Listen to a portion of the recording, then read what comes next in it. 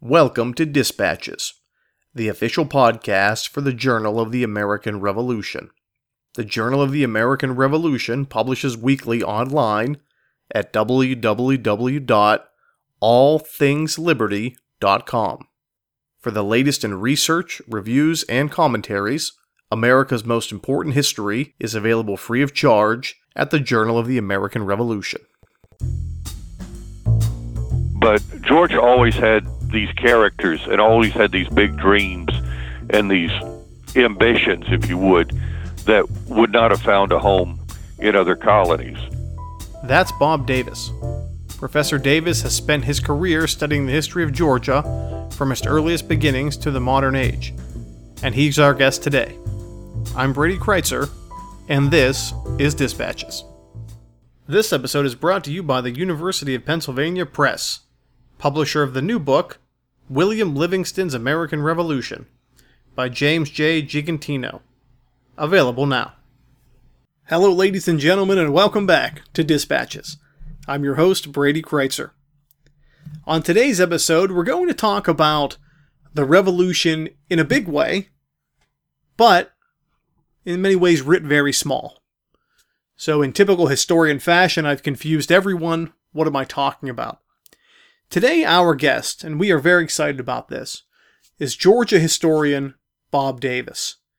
Bob Davis has spent his career studying the state of Georgia, and it's a lengthy and prestigious career as well, might I add. And the many sort of unique qualities about Georgia that made it so important during the 18th century and during the American Revolution.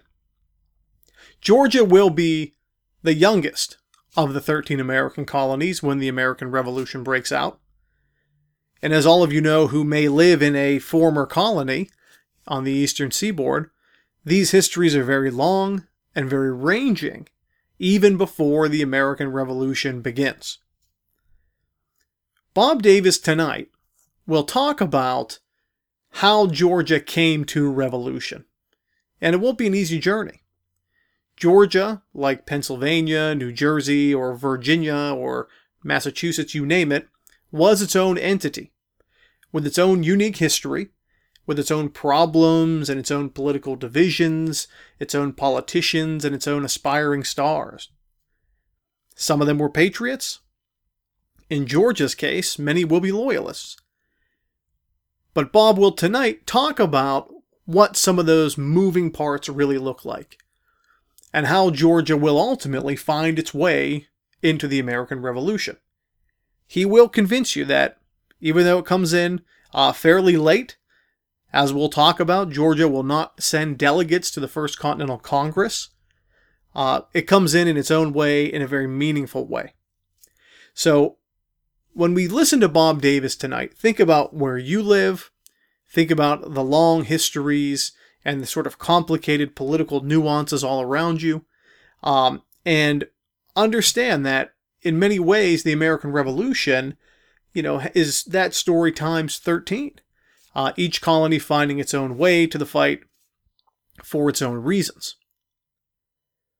We also talk about Bob's new article, which you can find at the Journal of the American Revolution, free as always, www.allthingsliberty.com, in which he highlights the lives and the successes and, somewhat hilariously sometimes, the failures of Georgia's founding fathers. We'll talk at length about a gentleman named Button Gwinnett tonight. When you hear these stories, and I'd encourage you to read the article because, of course, there is far more detail there. When you hear these stories, you can't help but be reminded that our idea or notion of the quote-unquote founding fathers is largely a mythological one. I mean, these are not people who came down from the heavens. These are not people who were born for the destiny of creating the world's first modern republic. These were politicians, doctors, lawyers, bankers, businessmen, you name it, coming together with their own interests, their own personal and regional interests at heart, working together to ultimately do something pretty amazing. So sit back, relax, and enjoy our interview with Bob Davis. Bob Davis, thank you for joining us. Thank you. Tell us about your background. Well, I first became interested in the American Revolution when I was in college. I was Georgia's first history intern, and I was asked to write a report for the state on the possibility of making Kettle Creek Battlefield a state park. I had never heard of Kettle Creek. I had to look it up. But anyway, I've never stopped researching since. And my primary interest is Georgia, but also the American Revolution because so little has been done on it, and it's so intriguing. I have 125 articles in professional journals and something like 1,250 publications. What first drew your interest into this topic? Well, to this particular topic, back during the bicentennial of the Revolution, there was a symposium held about Georgia's signers of the Declaration of Independence, and I was not invited. And that sort of offended me in a way, but I hadn't done anything on the subject. But I did persuade the person who put it together to publish a book of the essays, and although the book, and I'm given credit for that in the book, but unfortunately the sources were not given. But when I read the essays, that raised questions with me, particularly about Button Gwinnett, that have stayed with me ever since. And I never stopped researching anything. And so the final accumulation of all of this was the article that's in the Journal of the American Revolution. I was invited a couple of years back to give a talk on all 5 Georgia signers at the new Museum of the American Revolution at Yorktown, Virginia, which is a great place to see and visit. And anyway, I had to put it all together for that talk, and I've been putting it all together ever since, accumulating in the article that's going to appear in the Journal of the American Revolution. Talk a little bit about the state of Georgia before the Revolution. Well, Georgia was the last of the original 13 colonies. It was founded in 1733, and unlike the other colonies, which were set up as some sort of business or financial venture, Georgia was created by a nonprofit board of trustees. And although the population of Georgia until the 1784 to 1796 was relatively small, Georgia played a major role in the British Empire and the colonial world. In 1752, the trustees gave up the colony of Georgia, and in 1754, it became a royal colony under its first governor. But it was a wild frontier that held a strategic location until the end of the 7 Years' War, when Spain gave up East Florida. Georgia was the border between South Carolina, the other colonies, and Spain. In fact, Georgia fought its own little war with Spain in the 1740s under General Oglethorpe. After the American Revolution begins, East Florida remains a British colony, and so it becomes a threat to Georgia. Georgia had at least 3 invasions of East Florida, all of which were pretty much a failure. Georgia was very much divided because so many of its people were newcomers, many of them from Europe. The King of England had always been generous with Georgia, providing land and protection from the Indians. It's been said that Georgia's last royal governor, Sir James Wright, was the most popular colonial governor of them all. And he boasted that he managed to keep Georgia out of the American Revolution for an extra year after the other colonies had revolted, just by his presence and personality. In 1774, thousands of Georgians, just about all the male population that mattered in Georgia, signed petitions to Governor Wright, denouncing the Boston Tea Party and the resistance to closing Boston Harbor, and denouncing the growing revolution in the colony of Georgia. And these petitions were signed by such later important people as John Dooley, Elijah Clark, William Few, and others who will be later converted to the American cause. One thing that's always stood out to me is that during the First Continental Congress, you'll only see 12 colonies send delegates. Georgia is noticeably absent. Could you explain why? Yes. Well, it was very complicated. Even among the people who supported the revolution, there was conflict about just how far they should go. There were many people in Georgia who felt that the king was wrong, the Americans had been injured, but they were a long way from rebellion, and they were still in the stage of sending petitions to the king and matters like that.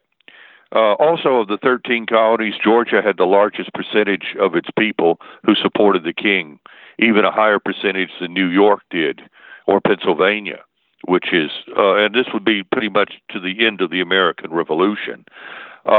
Georgia did not send delegates because Georgia's political machine, such as it was busy in the backcountry converting people to the revolution using persuasion, promotion, and eventually even persecution where it was necessary to win supporters for their cause.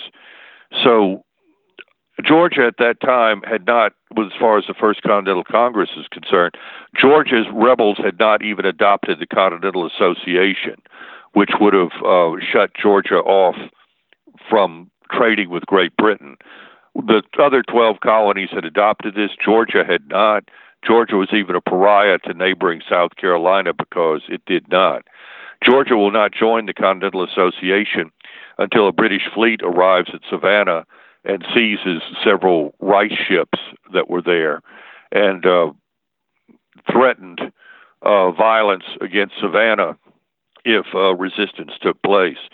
That was sort of the final line in the sand, and Georgia joins the revolution from that time on. But that's after the First Continental Congress has met. A Georgian was there, but he only represented one parish in Georgia, and that was a parish that was largely settled by New Englanders who had friends and family in Boston, and of course naturally supported the revolution. Your article does a really wonderful job of laying out, I guess, the who's who of Georgia's founding generation. Who do you think is the most interesting? I found all of them to be interesting, but Button Gwinnett Button Gwinnett just is out there in a league all to himself. And I have a particular fondness for him because in all of the research I've done on Georgia, I've done numerous scoundrels over time, or characters, if you want to be a bit more generous about it. People who've been they've been in financial ventures that always ended up badly for them. They've dabbled in politics because they succeeded there when they couldn't make it anywhere else. But then that gives them kind of a chip on their shoulder. Samuel Adams and Thomas Paine being examples of that from other states. But Button Gwinnett is such a character because there's so little relatively known about him. And when you do find information on him, it's always some wild adventure somewhere that, as they say, always ended badly for him. Tell us a little bit about Button Gwinnett. Yes, he was born in England to a middle-class vicar's family. He was a member of the local school board at one time. He doesn't have a great deal of success in England, and so he begins these wild adventures all up and down the Atlantic, Nova Scotia, Georgia, the Bahamas, the Caribbean, all these different places. All of them he seems to leave a trail of creditors and debts behind him. He comes to Georgia for his next big scheme, where somehow he acquires a large island in Georgia where he has all these big plans of becoming a successful planter.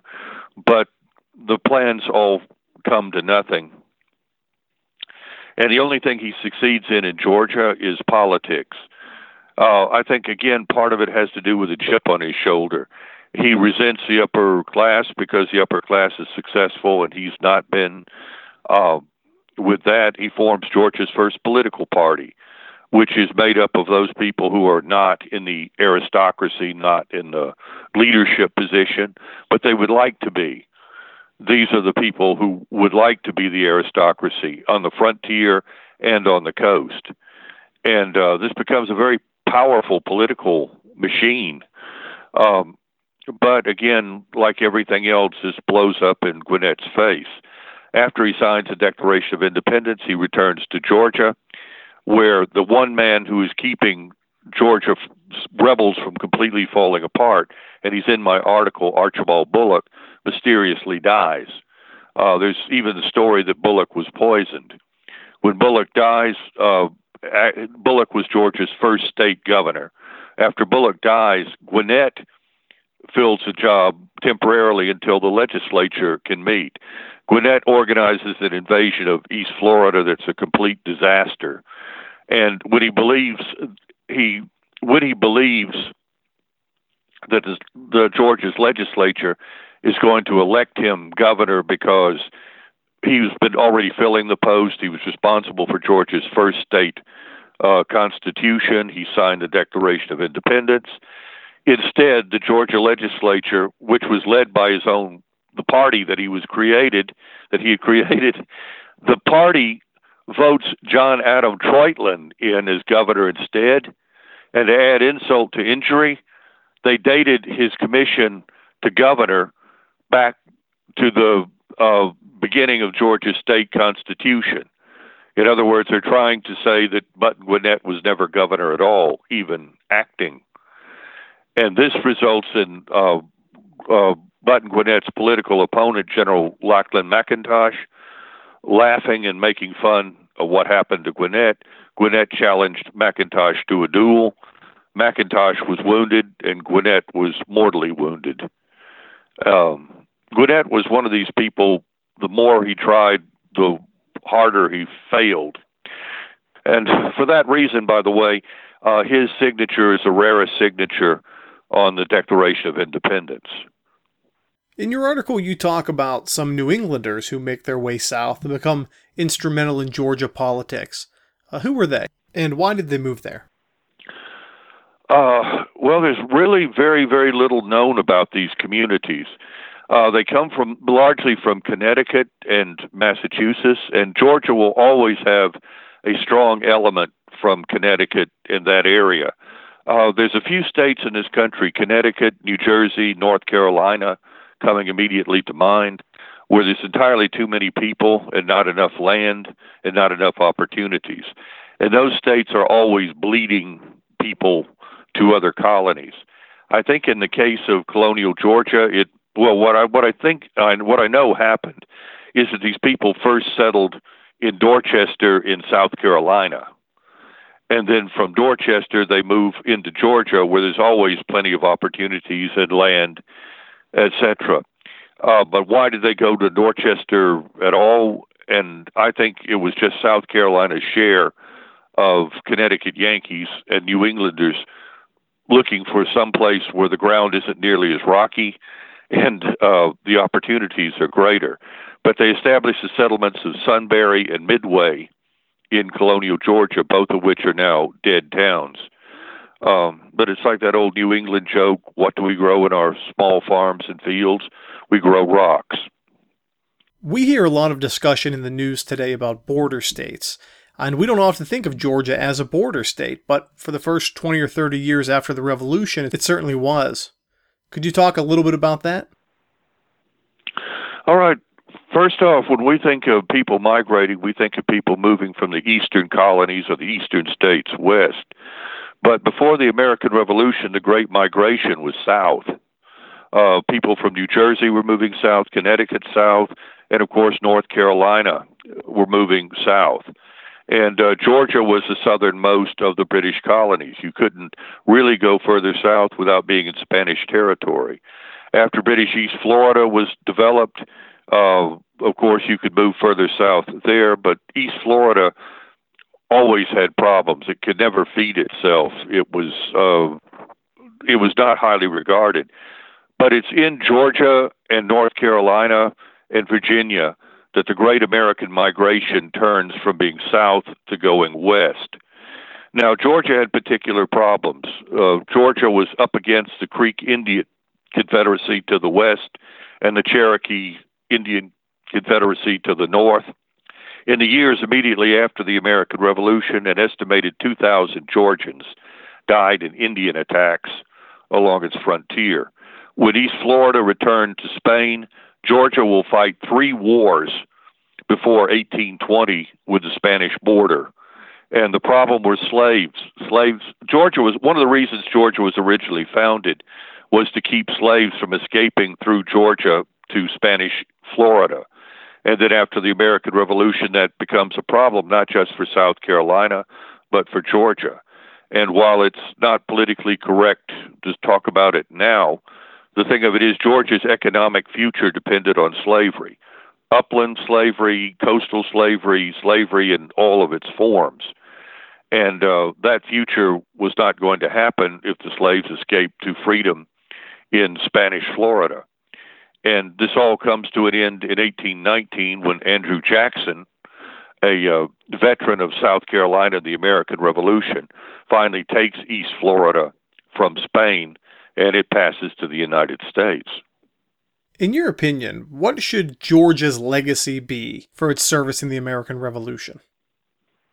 That's an excellent question, and this is complicated in its simplicity, if you would.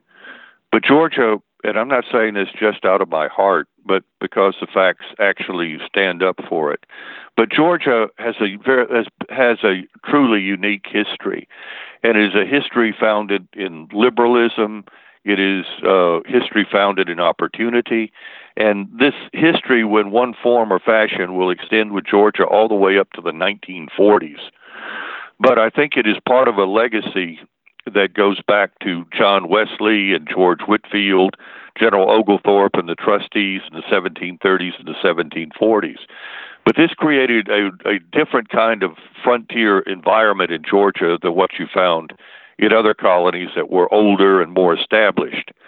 But Georgia always had these characters and always had these big dreams and these ambitions, if you would, that would not have found a home in other colonies. And that's sort of the history of America, if you would, in miniature. And then Georgia's contribution to the American Revolution, it's sort of the same thing. Georgia comes to the American Revolution, but we don't come at following anybody. We come to our own revolution in our own way. Many Georgians, they're going to fight for a counter-revolution to keep Georgia and America for the king.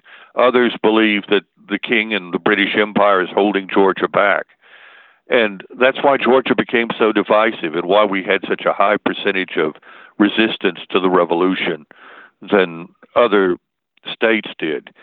But when the war is over and Georgia has all this land and Georgia has all of this opportunity, Georgia grew faster between 1783 and 1794 than it would grow at any time in its history.